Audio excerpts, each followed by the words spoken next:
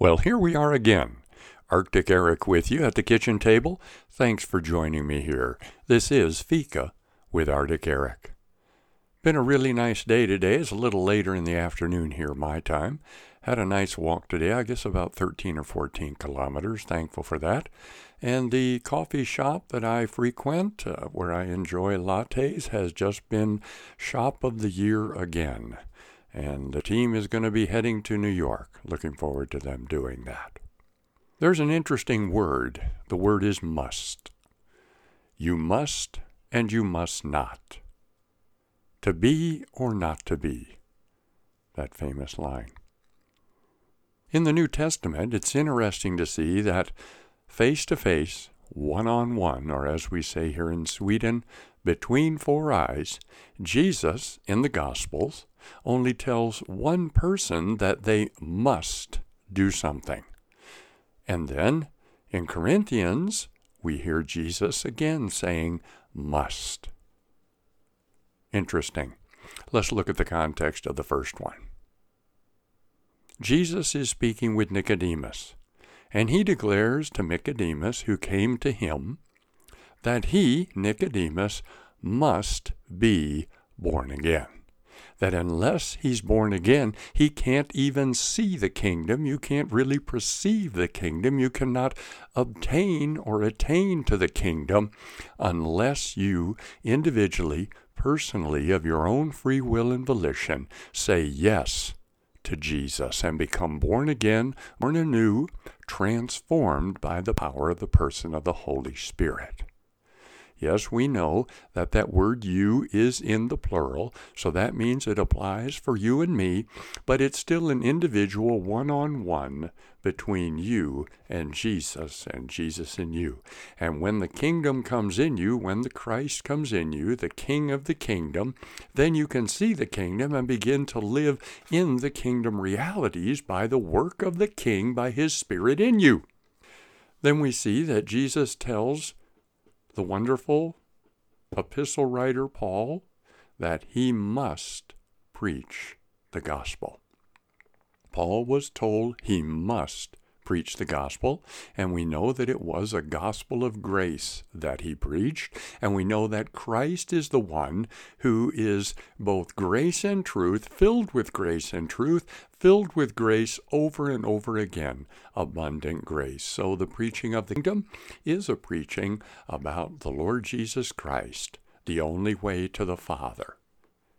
So in Nicodemus's conversation, he's understanding from the words of Christ himself that he, apart from his religion, apart from his education, apart from everything else, that he one-on-one, face-to-face, must deal with the Lord Jesus Christ. Once that must is fulfilled, then the possibility to fulfill everything else becomes a reality in his life and your life and my life. Because the doer, the Holy Spirit, the Spirit of Jesus Christ, the Spirit of grace, comes into us so that God's ability, God's power, and God's strength can work in us to do and to work and to finish everything God began.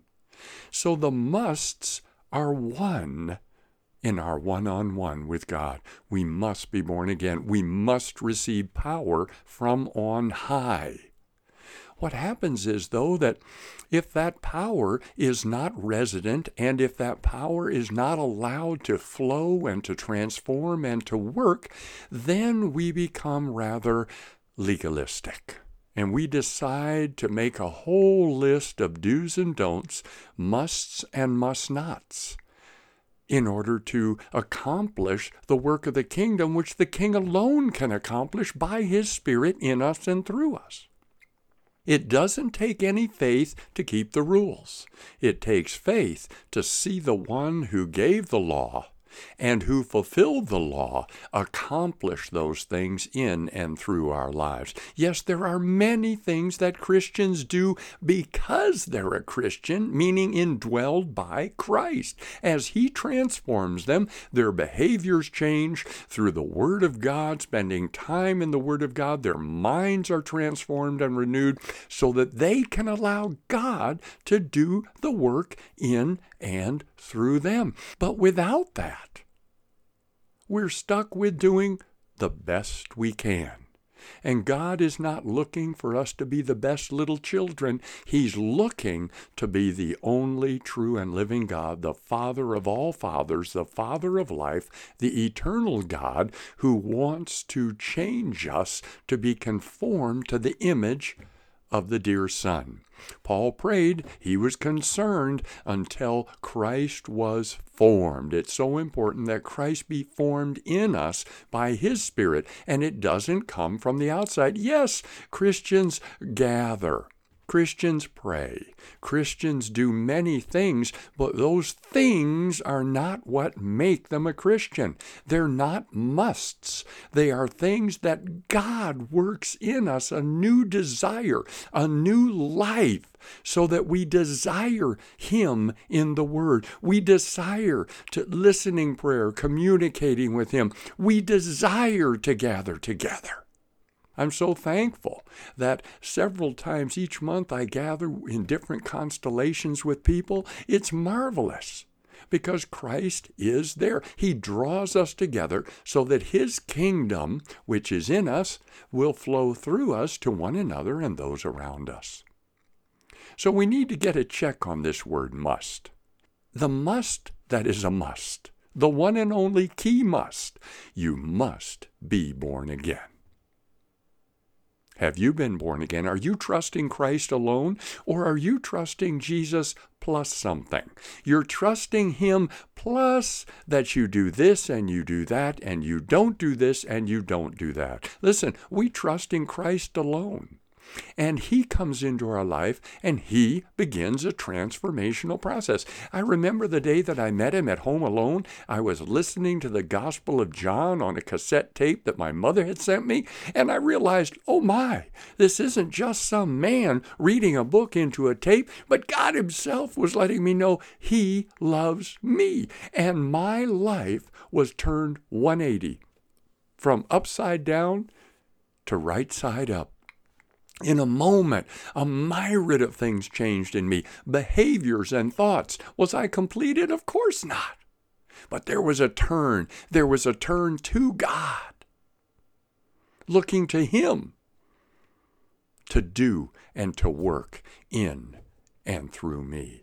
So today, I'd like to encourage you while we sit here at the table, just take a moment and reflect. Are you trusting anyone or anything other than Christ alone? Are you allowing and trusting him to work in you, to transform you, to change you? Are you allowing him to draw you to himself in the Word?